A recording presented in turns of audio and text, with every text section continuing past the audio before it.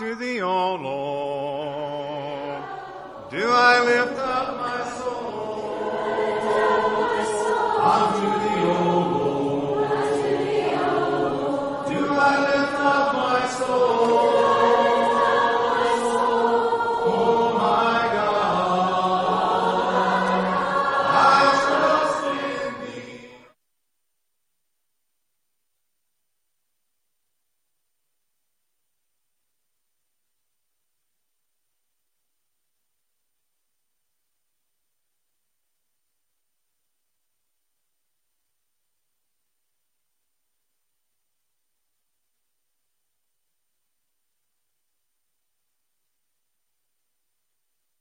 We're glad to have you here. Our song leader this morning is going to be Brother Joe Garrett. Brother Jeremy Jones has the opening prayer. Brother Drew Galloway has the scripture reading. Brother Ken Forrest the lesson.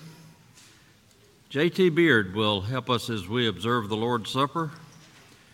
And Guy Gardner will be making our closing announcements and closing prayer. Would you bow with me, please? Our loving Heavenly Father, we're so thankful for your blessings.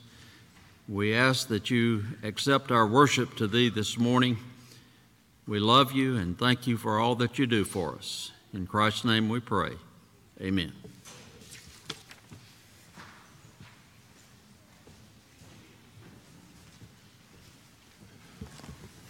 Good morning. First song will be number 622. If you're singing out of the book, 622, Ring Out the Message.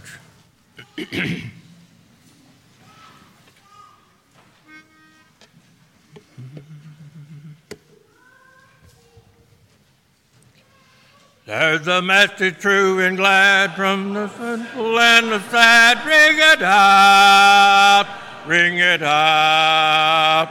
It will give them courage new. It will help them to be true. Ring it out, ring it out. Merrily ring, speed it away. Message divine, send it today. Let it cheer the lost and those in doubt, darkness and doubt. Merrily ring, wonderful news, making men free, happy and free. Ring, ring, ring, ring, ring the message out. Tell the world there's healing grace, make it known in every place. Ring it out, ring it out. Help the needy ones to know, help them whom all blessings flow. Ring it out, ring it out. Merrily ring, speed it away. Message divine, send it today. Let it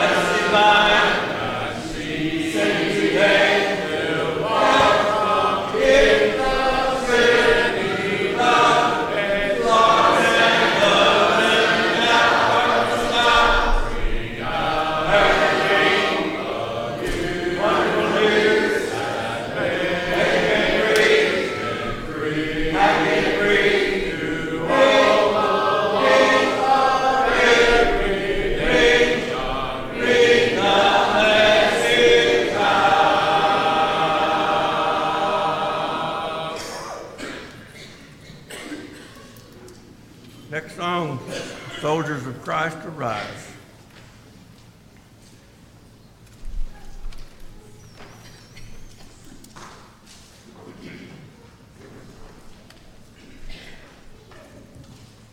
Oh, gird the bride of God, and would you honor God, strong in the strength with God, strong in the strength with God,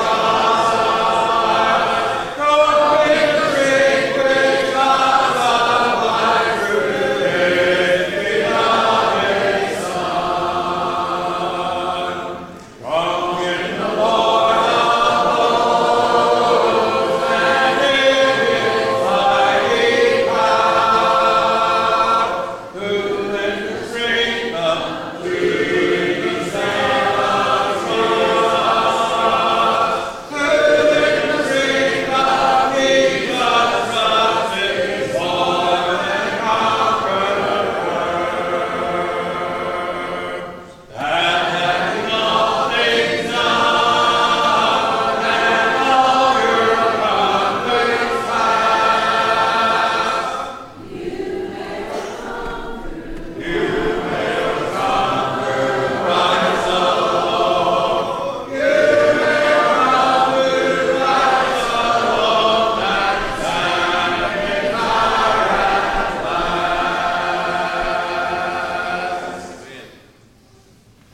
Time we'll go to our Heavenly Father in prayer.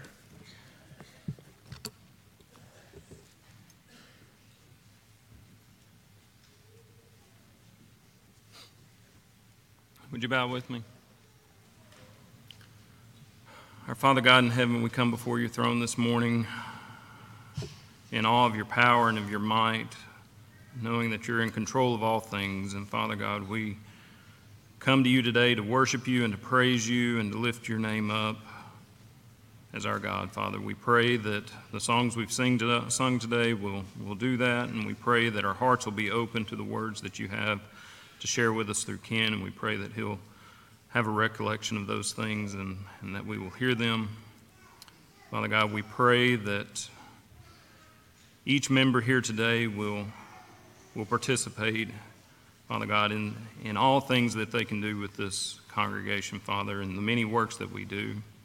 And we pray that those things will be a blessing upon our community and that we can be a shining light on the hill for you, Father. Father God, we lift up to you those that are leading us, Father. We lift up to you our elders and the decisions that they make that help to guide us, Father. We pray that we will always be supportive of them, and Father God, just give them a measure of comfort. And we pray for our deacons and our teachers and those that help carry out each and every act that we do, Father. And Father God, we are thankful for the workers that are in this church and those that take on extra efforts, Father. We pray that you will bless each and every one of us. Father God, we lift your name in only ways that we can, Father. Guide us throughout the rest of the service. And it's in Christ's name we pray. Amen.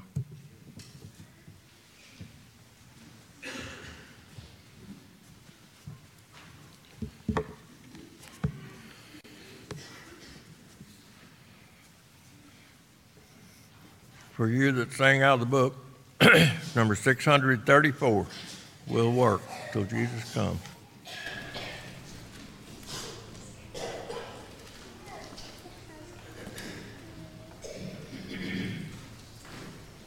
Oh, land of rest for thee, I sigh, when will the moment come?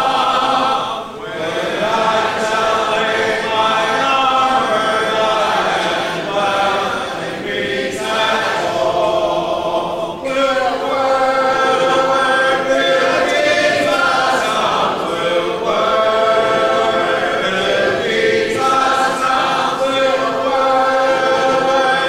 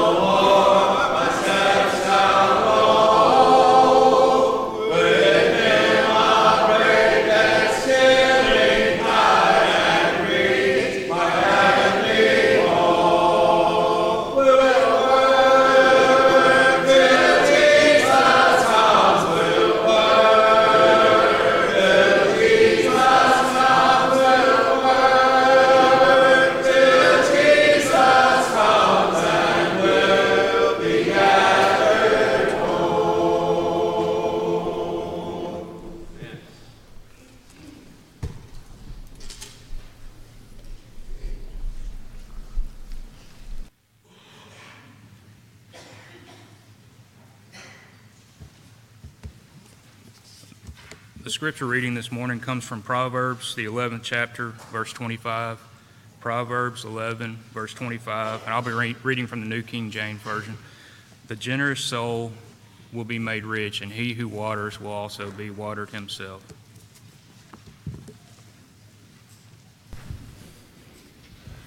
Thank you, Drew.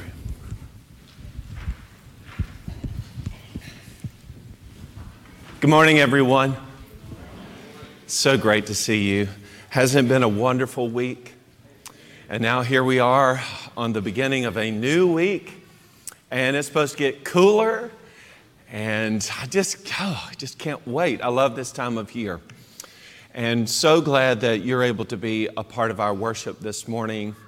Some of you are visiting with us, maybe for the first time, I don't know, but we're so glad that you've chosen to be a part of our assembly this morning. And I want you to know that our goal today in this hour is to just worship God. So we've been involved in all of these acts of worship. So far we've been singing and praying, and now we're going to begin a study of God's Word. We're going to, all of us together, just as we were doing in our singing and our praying, meditate on the same thing. And I'll share that with you here in a moment. And then a little bit later, we'll be remembering the Lord's death through the Lord's Supper, and we'll have an opportunity to give. Today is a special day of giving. On the fifth Sundays, and actually there are 5 of those this year, on the fifth Sundays, we are taking those contributions and dedicating them specifically to one area or another. All of the money that's gathered will go to a particular area of work. Today's focus is debt reduction. So all the contribution that's gathered today is going to go to reducing our debt. And I want to share some things with you about that shortly. Today is also, aside from worship, a time of fellowship. And we're encouraging and building one another up. We do that in our singing. That's a part of what that worship is, to teach and admonish one another in psalms, hymns, and spiritual songs. But we also greet one another and try to catch up on what's happening. And maybe you saw Billy Deaton here today. Did you know Billy's back? After all of the things he's been through, here he is today, a part of our worship. And that is just astounding. We're thankful that his health has progressed so that he could be here. And Billy, we have been praying for you continually. And so we are seeing today God's answer to our many prayers. And then Joey Pittman texted me before worship today, and he knew that you would be missing him, and he wanted you to know that he is down in his back, severe back problems. He's going to be seeing the doctor on Monday. But I appreciate that so much. He knew that he was going to be missed as a part of this assembly. So he wanted to be sure you knew where he was. I'm glad you're here. We're going to pray for these folks, rejoicing over Billy's return and asking God's blessing on Joey. And there are so many others that we review on occasion who are sick. You know their names. We want to remember them, of course. And then I'm going to ask God to bless us as we enter into this time of worship together. So will you please bow with me? Our Father in heaven, we thank you for what is a beautiful day today. We thank you for the blessing it is to each one of us to be able to assemble in this room together and to worship you in spirit and in truth. I pray, Lord, that we came here with our cup already full and overflowing in gratitude, and it is from that overflow that we are worshiping you with much spirit and enthusiasm. We just love you so much. There are a lot of reasons why that's true. Our salvation, of course, is at the forefront, that you through Jesus would forgive us in our obedience to your gospel despite the things that we have done. you're so patient with us. But we're also grateful to you today as we look, we see that Billy Deaton's back with us. We thank you, Lord, that you have blessed him and have strengthened him such that he could be back and a part of this worship. And we pray that he will only get stronger every day. And we're also mindful of Joey's predicament with his back. And many in this audience, this assembly, have experienced that very thing and know how debilitating that can be. So we're praying, Lord, that you will bless Joey, that this will be a short ailment and that he can recover well and be back with us very soon. Thank you for the recovery of so many, and there are so many others that are on our hearts and minds. We come to you continually on their behalf. We pray, Lord, that you will hear us in this regard. Now we ask you, Lord, that you'll bless us as we're studying your word together. Help this word to become alive in us. Help us, Lord, to see the importance that each one of us plays as we join together in the work of this congregation. And I pray, Lord, that you'll bless our elders with vision for the future. And I pray, Lord, that we will back them up in that they can dream big and that we will support it. Thank you for that. Thank you, Lord, for the message itself. Help me to communicate it, not to get in the way of it, and be with our hearers that they will hear what you have to say through the words that you have spoken. In Jesus' name, amen. So, the generous soul, that soul, he says, will be made rich.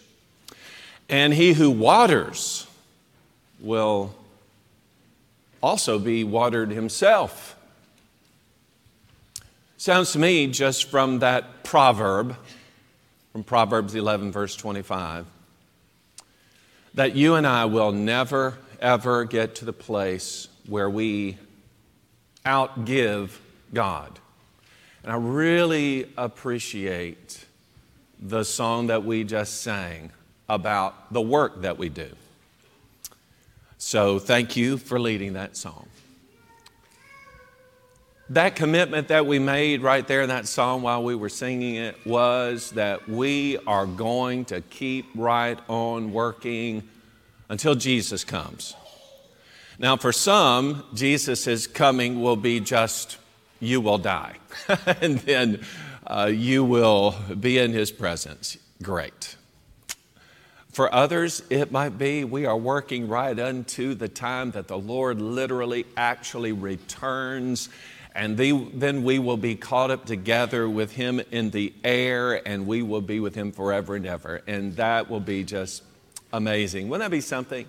Being involved in a work that glorifies and honors God, and right there in the midst of it, we are called to be with him. Yay. Wow. That would be something else. I don't know about you. I wish that would happen just like right now. Wouldn't that be something? Here we were right in the middle of a worship service and the Lord returned. Wow, that would be amazing. Today, short of all of that, is an extraordinary opportunity for the members of the Boonville Church. Now, if you're visiting with us today, I'm certain that the things I'm going to share with you are applicable to you, but I want to specifically talk with our members here today because today is special in that what we are able to do is something that we have done in previous years. Basically a year ago, and before that, another year, wherein on the fifth Sunday of the fall quarter, we have been dedicating ourselves to chipping away at our debt. Wait a minute. Our debt? Our church has debt? Actually, yes, it does. Here's why that's true. Now, if we have big projects around here, extraordinary works that we want to do, we could come to you and say, listen, we need by next Sunday $500,000 So let's all just kind of dig deep, and you contribute that next week. Hey, listen, I'm not asking you to do that because this congregation is amazing, and so it might be that if we pitched that, you would come through. But our elders were so excited about the future years ago that they deliberated about various works that needed to be done, different projects that this church is involved in, and said, you know what? We can't live for tomorrow. We need to act today. Here are things we need to do now. We believe, as elders, that this congregation will respond and that over time we'll catch up to the vision that we have for the future, but the future is now. And so they went to said bank and they secured the funds that was necessary in order to kick off projects that have brought us to where we are right now. All along thinking this congregation will respond and take care of that debt. Now think about how amazing that actually is. Typically when you take out a loan, you have to have surety for the loan. You have to have someone who is responsible. I can't say for sure because I didn't research it, but typically speaking, when it comes to representatives of this congregation, you know who those folks are? Your elders. When your elders sign their name on a document that promises payment over time, they are really themselves taking, well, what most people would normally think is a great risk. But let me tell you something about your elders. I don't believe at any time I've ever heard them express in any way a sense that we were reckless or that we're uncertain as to whether this is going to happen or not. There has always been that confidence that when a need arises, this congregation, the Boonville Church of Christ, would respond to the need. And over time, that has been exactly how it goes. Every time a need has been presented, the congregation has responded. So right here we are. We're still paying on a debt that over time, of course, is going to require interest payments, and that can be a lot of unnecessary money. So the idea is if the congregation could give large amounts, say once a year, you can think about it and plan toward that time when we're going to pay down our debt, that every year we would have an opportunity to do something that is just, it's amazing. Now, why is that so amazing?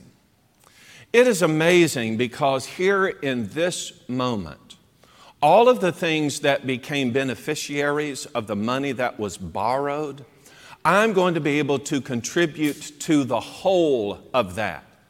In other words, every dollar, every penny that I contribute to the collection, I know is going to go toward works that have been active, that we've been involved in, projects that this congregation has overtaken over the past several years. And here's the thing for me personally. I've been here over 3 years.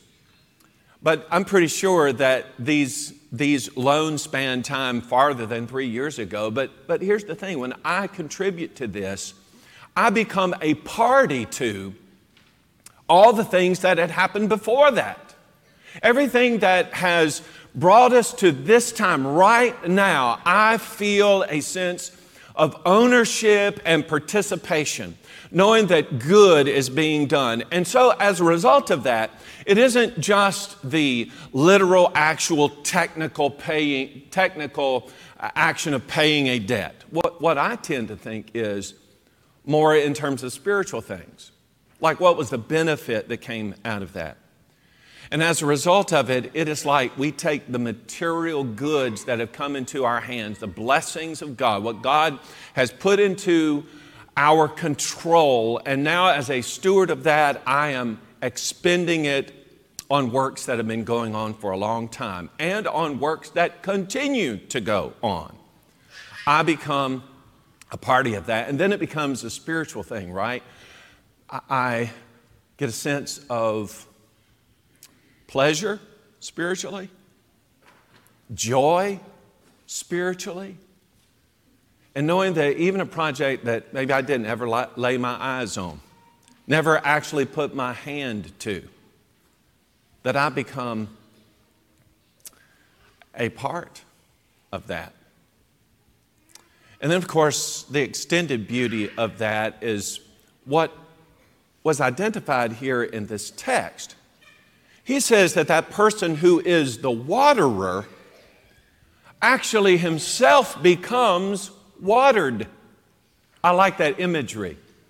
It reminds me of what Jesus was talking about in Luke chapter 6 and verse 38.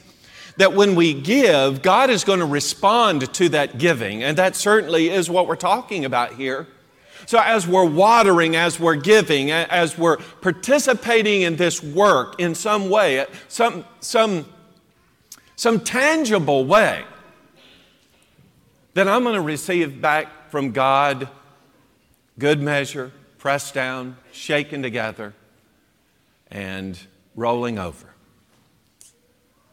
I'm confident that when I participate in God's work, that God recognizes that, and in return, He empowers us to do even more for the future.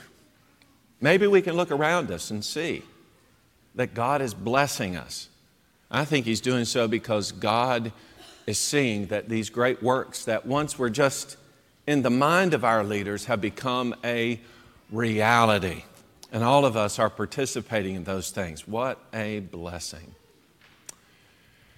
You and I, in terms of our goal for the year as we are reaching forward, one aspect of reaching forward is trying to be more and more like Jesus. And so when I think of Jesus, I think of one who loved others so much that He was selfless and He was oh so generous. And the Apostle Paul, of all people, not having actually lived during Jesus' ministry, but certainly having been taught by Jesus, quotes Jesus in Acts chapter 20 and verse 35. When he says that it is more blessed to give than to receive. More blessed to give than to receive. He's not talking about that appetite, materialistic appetite that many people have. When they hear that saying, they say, well, that doesn't make sense. You know, I work and I slave at my job in order to make more money so I can get more things. You know, I'm satisfied with the things I desire. Okay, peace, but that is not what we're talking about. We're talking about using material things to become a vehicle for our spiritual joy, our spiritual pleasure. To know that what we're doing makes God happy with us. And so in that respect, it absolutely, without question, is more blessed to give than it is to receive. Because as I give, as I pour out, I know that God recognizes it and He responds. I want to start today by just sharing with you some things I think are tremendous benefits for when you and I have the mind that we are going to give, that we're going to participate in something like this. All of us becoming party to works that are ongoing or works that have already been completed simply because we became a part of the mechanism of paying down that which was set aside for the work to continue on. One thing that puts us in league is the knowledge that, you know what, for all time, as long as the church has existed, the New Testament church has been a giving church. And I say since it existed. Okay, so Acts chapter 2 is the description of the establishment of the church. There the gospel is preached for the first time and people are coming into the church having obeyed the gospel, the Lord adding them to the church daily, those who are being saved. Acts 2 verse 47. 3,000 souls are described as having obeyed the gospel on that occasion. But some of those 3,000 souls then, I guess, effectively become stranded in Jerusalem because they're now going to want to stay and learn more from the apostles.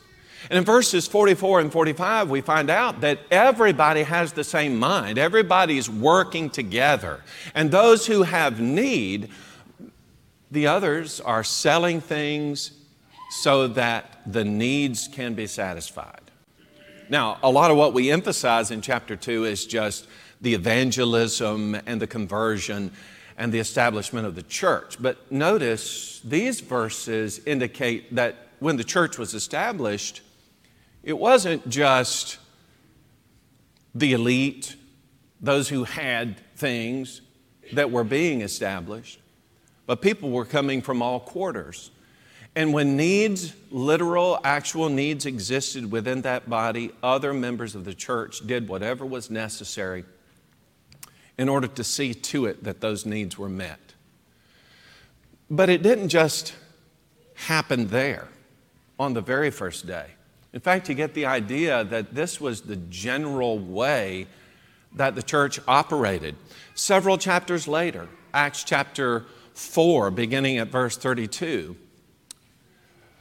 here in this text, we have a description of the same kind of mindset. Now, the multitude of those who believed were of one heart and one soul. Neither did anyone say that any of the things he possessed was his own, but they had all things in common. And with great power, the apostles gave witness to the resurrection of the Lord Jesus, and great grace was upon them all. Nor was there anyone among them who lacked. For all who were possessors of lands or houses sold them, brought the proceeds of the things that were sold, laid them at the apostles' feet, and they distributed to each as anyone had need. And Joseph, who was also named Barnabas by the apostles, which is translated son of encouragement, a Levite of the country of Cyprus, having land, sold it, brought the money, and laid it at the apostles' feet. I like the expression here in the midst of this text that says that great grace was upon them all. That was in response to the preaching of the resurrection of Jesus. But also in the mix of this is the idea that they had come together as one.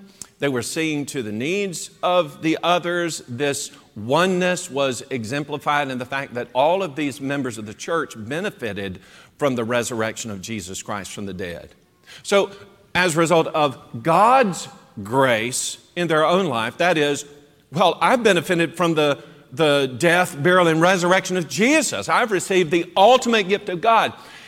So I become a beneficiary of the grace, the gift of God, and now I'm going to now become a conduit through which blessings that have come into my hands, I'm going to share with those around me who are in need. So when needs were identified, the spiritual aspect of the resurrection of Jesus and salvation, which bound them all together, that then became a spiritual exercise to the material care of those who literally were suffering because they didn't have enough.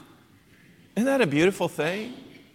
God has extended His spiritual grace, and then through that grace creates a mind and a heart for those who actually and literally, materially have need. I can shower or transition those gifts that have come to my hands to them. An expression of God's love, both in a spiritual and a material sort of way. It's referred to as a grace, giving is, in 2 Corinthians chapter 8 and verse 7. I want to look at that with you for a minute because he talks about several things that he categorizes as graces there in that text. He talks about things like faith. He describes speech and knowledge, diligence, and love. Most often when we think of graces, we might think of faith and love, but I don't know if we've ever really clearly delineated speech being one of those, but certainly when we speak, that is a gift too, if what we speak is of God, so that makes sense. And then knowledge, well, that would be the sharing of the truth of God, so that would fit. And then diligence, well, that's sticking to it. And of course, that's got to be a long-term thing. I can't do that without God. So yeah, those things make sense.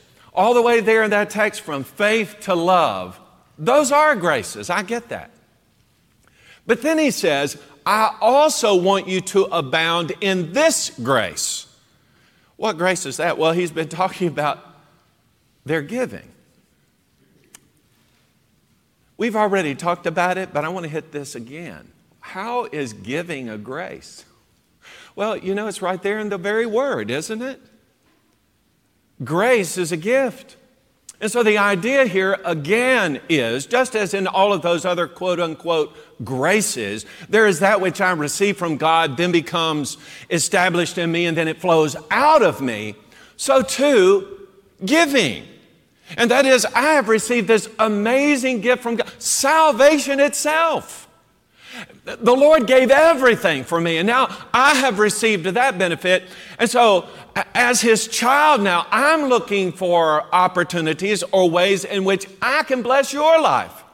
It may be you're already a Christian, so maybe I can't transfer that to you as I would have in faith and knowledge, but I can share what goods I have in order to meet a specific need that you have. That's the idea of it being a grace. And then I also wanted you to notice this, that it was to abound.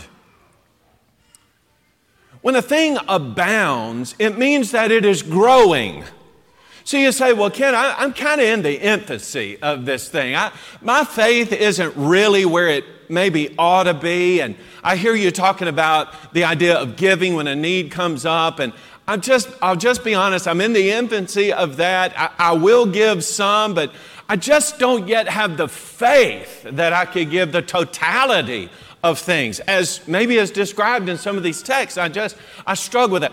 He says this is a thing we ought to be abounding in. This is something we're growing in. And so there's always the room for improvement. But I say improvement knowing that it actually is itself a command of God. A command in the sense that we don't have to wonder whether this is something God wants us to do or not. It is. God, He spells that out. A very clear indication of that is 1 Corinthians 16, verses 1 and 2, which is a text we often go to when we talk about the aspect of our worship when we give. We pass a collection around. But there he says, look, I am giving the order, or you could just substitute the word command there. I'm giving the order, I'm giving the command, just as I did to the churches in Galatia, so I'm doing to you also. And I want to make this point. In 1 Corinthians chapter 4 and verse 17, it wasn't just the churches in Galatia. Everywhere that Paul or his co-workers had gone teaching various things, Paul says, we taught the same thing in every church. In other words, what he is expressing here, he was expecting to be established in every church, everywhere they went. So on the first day of the week, they were going to lay by in store in the manner in which they had prospered. I laid it out that way because I want us to notice something. It is the idea that I am setting something aside. I am saying, this portion right here. Now, I know I've got bills to pay. I would not be a responsible citizen if I didn't spend some of my income on my house payment, my car payment, my medical bills, on and on and on it goes, right? Every single day, go to the mailbox, got another bill. Well, I'm responsible to pay that. Okay, peace, right. But I am determined that I'm laying something aside. I'm going to give, he says, as I have prospered. And then that reemphasizes the idea. Yeah, I'm setting it aside. This is the Lord's. And it is as I have prospered. That is, God, and we'll see this in more detail a little bit later, but God not only is pouring into my life what is necessary for me to live, to take care of my needs, but God is superabounding. He's giving more than enough into my life. For some, that is evidence in a big savings account or lots of stuff parked in multiple garages. However that manifests itself, he says on the first day of the week, here's what we're going to do. We're going to lay some of that aside, and we're going to give as we have prospered. You and I, we are stewards in the kingdom of God. 1 Corinthians chapter 4, verse 2 describes the steward that he is required to be faithful. So if I am a steward of everything that comes into my possession, yeah, of course, as a good steward, I know that there are things I have to take care of that are of a materialistic nature, a worldly sort of nature, but they are necessary. God's blessed me with the income so I can have a house to live in. He promised a dwelling. I have clothes. I have food. God's providing those things. Absolutely. But there ought to be a portion of that which God is bringing into my life, the grace of God into my life in that category, that is going to be channeled through me as a blessing to somebody else. Like on a day like today, being able to give as a steward of what God's put into my possession in order to benefit this congregation moving forward. We ought to know that giving is a good thing. And I go back to Jesus' statement in Acts chapter 20 and verse 35. It is more blessed. The blessing is greater when we give rather than when we receive. I know how it feels to receive a gift. And I'm always so grateful. However small or large the gift is, it makes no difference to me. You don't have to give me an expensive gift to appreciate it. I'm just thankful for the thought that went behind it. But he says the real blessing is when you can do good in the life of somebody else. When you know that you've received an inestimable gift from God and you want to just find some way to show God how grateful you are for that you want to help somebody else. It just spiritually impacts you in such a positive way to give. And the more you give in that regard, the better it feels.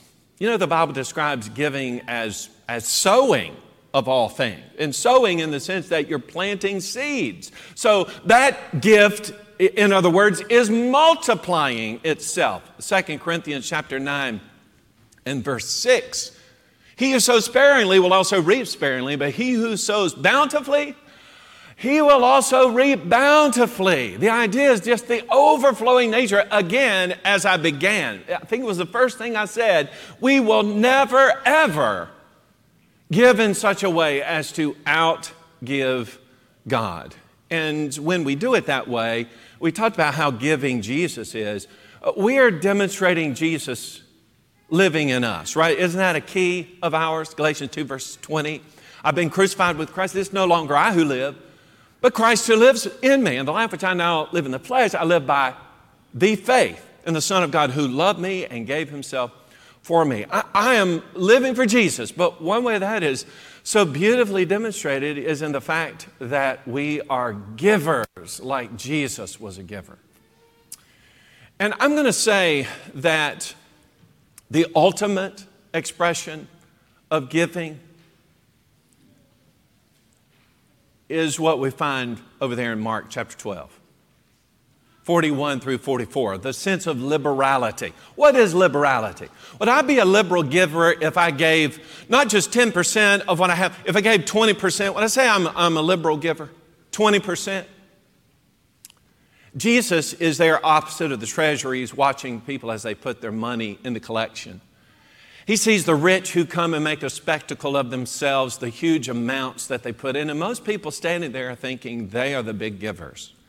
And I think that's how we tend to think. Somebody gives $10,000 toward a project, we're like, wow! And that is wow. I mean, that's $10,000. But what about the little child who has an allowance of $1 a week, who gives their whole dollar and maybe shakes out their bank, not only gives the dollar, but all the money they had in the bank? Who's the biggest giver here? On this occasion, Jesus said it was not those rich folks who piled it into that treasury, but it was that widow, I noticed, who gave to might her entire livelihood. Now, you know, when I first ventured the question, I was thinking, man, somebody gives 20%, that's a lot. What about 100%? Jesus said, right there is your big giver for today. You know that our giving is also one of the measures by which we will be judged. Very famous text from Matthew chapter 25, 35 and following ought to be a text that haunts us. Because the measure of judgment was how we treated others and how that, in effect, reflected how we treat Jesus. Jesus said, I was hungry and you fed me. I was thirsty. You gave me a drink. I was a stranger. You took me in. I was naked. You clothed me. I was sick. You visited me. I was in prison. You came to me. Of course, the righteous, they didn't know what he was talking about. And the reason why is because they didn't set their minds on these specific goals. If I do this, I'll be saved. It's just that they had such a heart of giving. He could have used these examples. He could have used tens more examples, and it would have been the same. No matter what it was, you extended yourself to help, to give, and when you did, it was like you were giving to me. Your compassion, your generosity of soul was manifested. And that is what made the impression on me, is the Lord's response. The Bible talks about the idea of purposed giving. This is taken from 2 Corinthians chapter 9, verse 7. So let each one give as he purposes in his heart, not grudgingly nor of necessity, for God loves a cheerful giver. Now, we've talked about this already, but I want to bring it out from this text here. So let each one give as he purposes in his heart. To purpose. Often when I think of it in this text right here, in this context too, I just think about the idea of planning. And that is certainly something that was talked about in this text. The planning aspect. So I mentioned last year about this time, we had the same thing. We were asking for contributions toward the reduction of our debt. So here we are a year later. Typically, this happens every third quarter. So here we are, we're doing it. To purpose, then, we would say, well, I plan it. I've set aside so much. I know when that day's coming, I'm going to give it. Okay, that is an idea of purposing, of planning. But actually, the word purpose here comes from a word that literally means to bring forth from the source. In other words, you've set something aside and now you are bringing it to the front. That's purposing. I have purposed to set something aside, and at the designated time, I'm going to bring it to the front. And here it is. That's the idea of ultimate purposing or planning. I already have set in my mind what I'm going to do. It's already been decided. There may be other things that come up in my life, but this I am protecting because this is important to me. And now I have purposed it. I have brought it forth.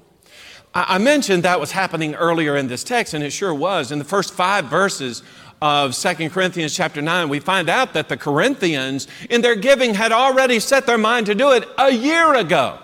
Okay, so a year prior, they had already been planning about what they were going to do. And now as Paul is coming, they're bringing it to the front. They have purposed themselves. They knew that not only was that going to benefit others, but the thing that we've discovered too, that is going to be of great spiritual benefit to us. And it is going to enable us going forward to do even more because God is going to bless it.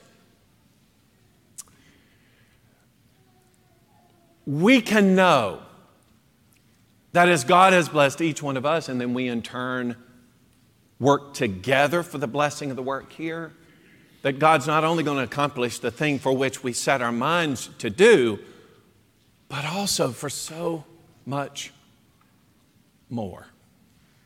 Why would I do that? Why would I purpose? Why would I set aside and bring to the front? Why would I be planning something like this? Well, again, as we've already seen, it's going to express my love, my thanks, my gratitude to God. God sent His Son to die for us. Through my grace to others, I'm showing a little bit of my gratitude. Certainly that's true in my relationship to Jesus, yes. I'm showing Jesus. You know what? I may not be able to die on a cross for somebody, but I can give. I can help. I can do something. It also backs up our elders. Now, our elders, they want this church to grow. They want this church to be an impact on this community. And I wish it didn't, but it actually takes money in order to accomplish a lot of those things. Not just the manpower, but actual money to purchase things, gasoline and supplies. All those materials are necessary in order to accomplish some things. And we ought to be pitching in as much as we possibly can for the glory of God.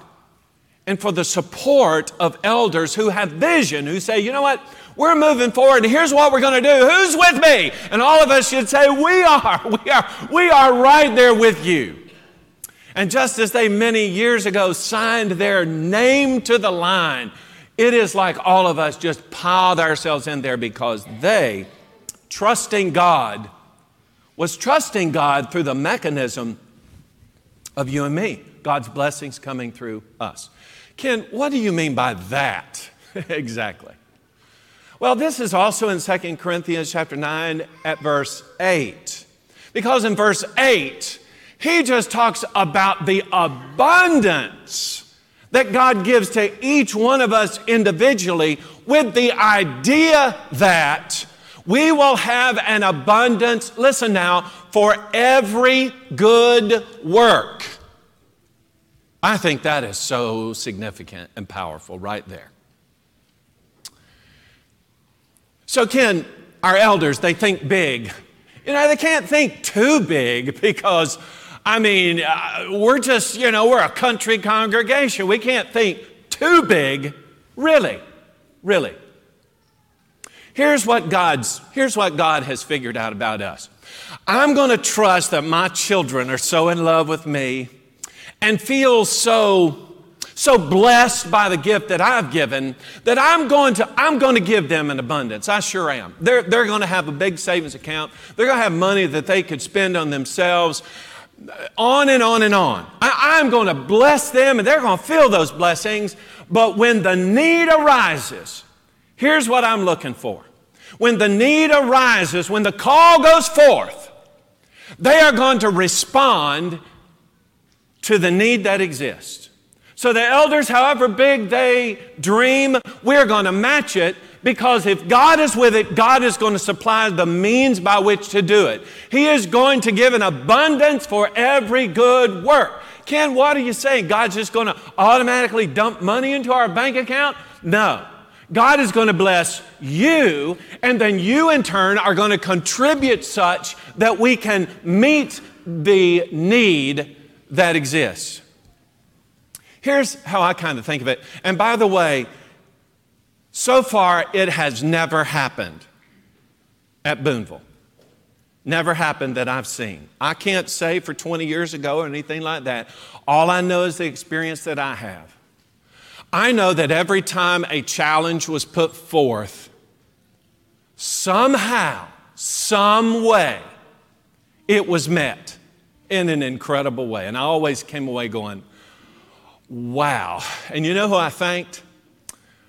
I did not look up to find out who was the biggest contributor. And if it was you, thank you. But I didn't look you up, did I? I didn't call you and say, hey, I found out you did this. Just want to say thank you. No, who I thank is God. Because God is the one who put that in your hands for a particular time, for a moment in which the need arose. When the need arose, you responded. You said, I have it, and I'm going to contribute it. Why are you going to do that? Well, that comes from the previous couple of verses, right? So let each one give as he purposes in his heart. Cat-like reflexes. Not grudgingly, nor of necessity. For God loves a cheerful giver. Why am I so cheerful?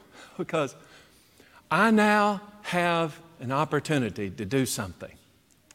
I'm looking for ways to show my love of God. I'm looking for ways to bless somebody's life. I don't want it to be too obvious. I want it to be a part of the work of this congregation. I want God to get the glory. I don't need recognition for this. I just want God to be magnified. And so, wow, here is an opportunity. I want to give. I'm so overjoyed. He said, it is not to be a situation where I feel like somebody is browbeating me about it. Not grudgingly, literally not out of sorrow, not of necessity, not somebody pressuring me to do it.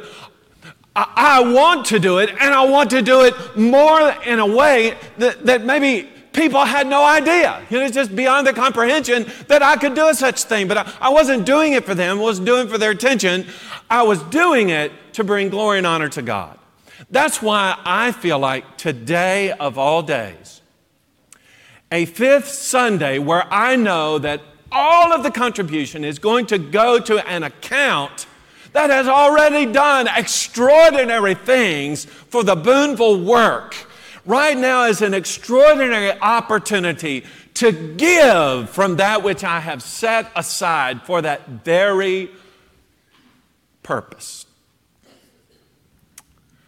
So the Lord was sitting on opposite of the treasury and he was watching. And I get the image in my mind that he kind of does the same thing today. And today of all days. And I remember Hebrews chapter 13, verse 16. That text says, not to forget to do good and to share. For with such sacrifices, God is well pleased. What sacrifice? Doing good and sharing. So God's poured in all of these benefits, these promises. What he's expecting us to do is respond, to act on it, as is our ability to do. $2 out of a children's bank, 100%. Or what is it that you have to give? What is it that you set aside, you have in store for the work of the Lord? If we're ever reaching forward and ultimately reaching forward to be more like Jesus, then we're going to give like Jesus. Now, how did he do that? Let's see. He gave some. He gave a lot. He gave it all. If you're a child of God today, there's your challenge. To give like the Lord gives.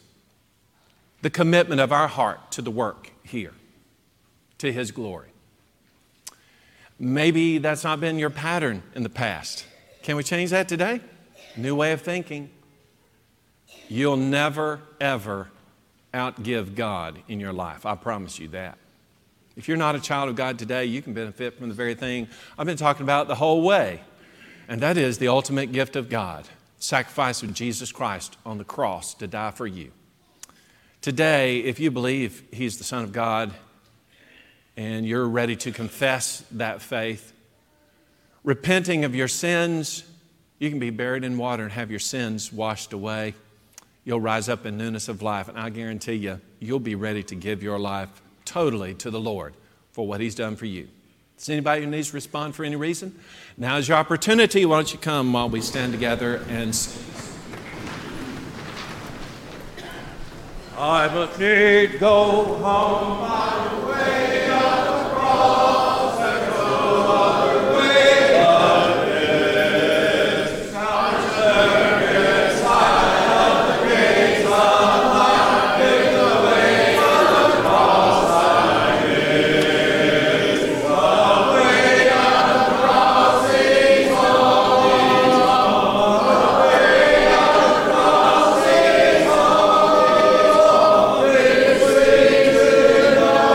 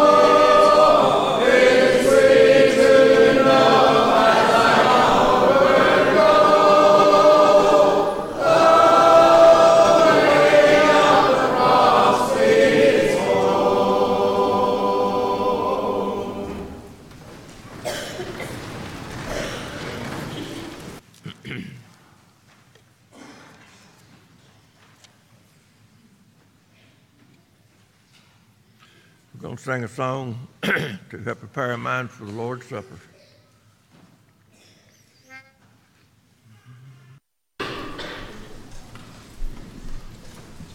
I gave my life for thee, my precious love I gave, that thou might ransom me, and take from the dead. I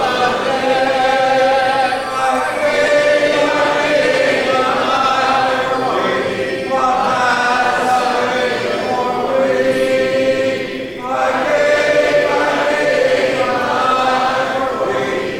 hast thou given for me?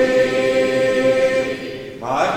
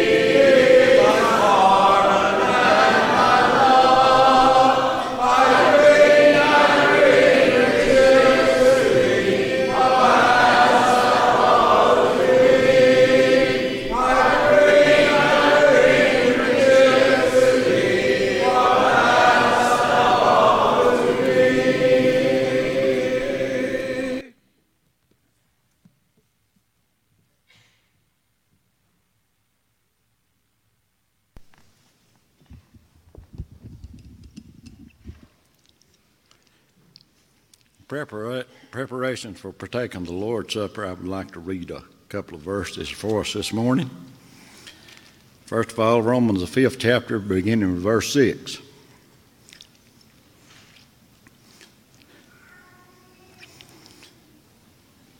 says, "For when we were without strength, in due time Christ died for the ungodly.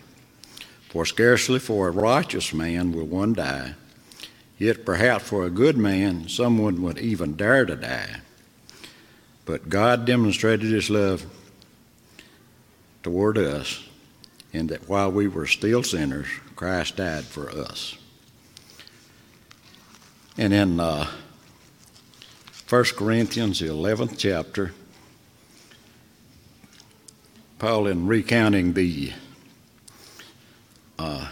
institution of the Lord's Supper by Jesus himself, has this to say: "For I received from the Lord that which I also delivered to you, that the Lord Jesus, on the same night he was crucified, on the same night in which he was betrayed, took bread. And when he had given thanks, he broke it and said, 'Take, eat, this is my body which is broken for you. This do in remembrance of me.' In the same manner he also took the cup after supper, saying, 'This cup is a new covenant in my blood. This do you as often as you drink in remembrance of me. For as often as you eat this bread and drink this cup, you proclaim the Lord's death till he comes.'" So we find the reason here for the Lord's Supper, and we are to partake it to remember him. And he says, as often as we do this, do it in remembrance of him. What is not stated in these passages here is how often should we do that? Well, the Bible tells us in Acts the 20th chapter and verse 7 that Christians from the very beginning of the church came together on the first day of the week to partake of the Lord's Supper. The Christian world, or what is called the Christian world, has a lot of problems with the Lord's Supper, how often we should take it, and so forth and on.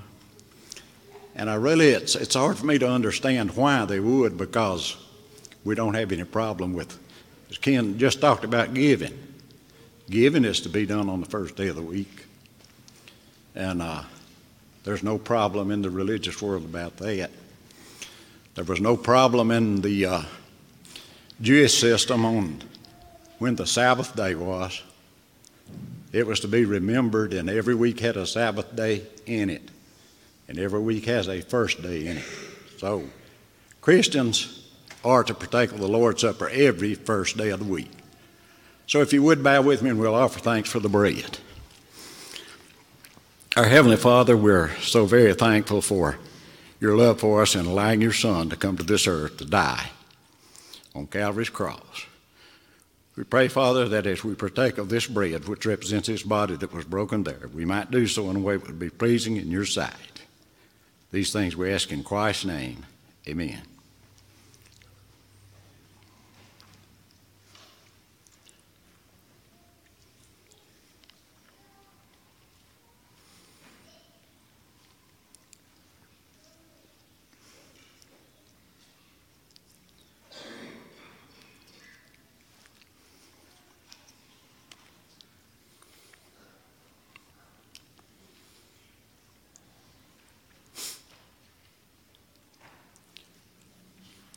If you bow with me, we'll offer thanks for the fruit of the vine. Dear Heavenly Father, we thank you for the blood that Jesus was willing to shed on Calvary's cross. We realize without the shedding of his blood, we could not have remission of our sins. We're so thankful for the love that was shown to us on that occasion. We pray, Father, that as we remember his death, by partaking of this, the fruit of the vine, that we would also do it in a manner pleasing in your sight. These things we ask in Christ's name. Amen.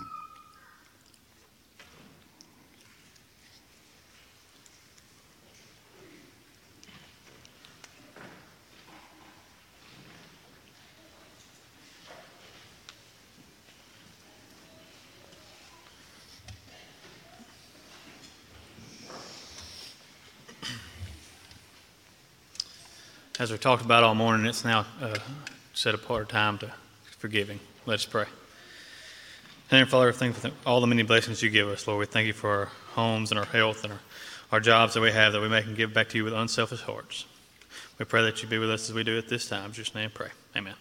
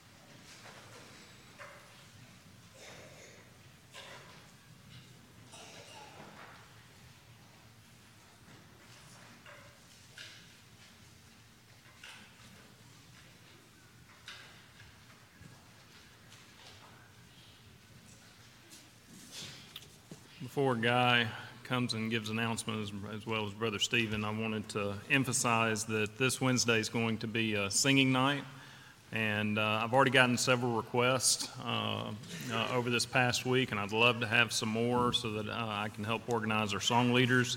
Also, if you're a song leader that's wishing to help lead on Wednesday, I would love for you to reach out to me so that we can get all that organized and make that as efficient as possible. This Wednesday, second grade and down will still have classes, but third grade and up will be in the auditorium to participate in that singing. Also, our Lads Leaders Workshop is going to continue on today. We've had great participation so far. That today for song leading, song of praise will actually be in the little chapel. So if you're participating in that, we'd love to have you join us there today. Again, come reach out to me if you got any requests for Wednesday. Thank you.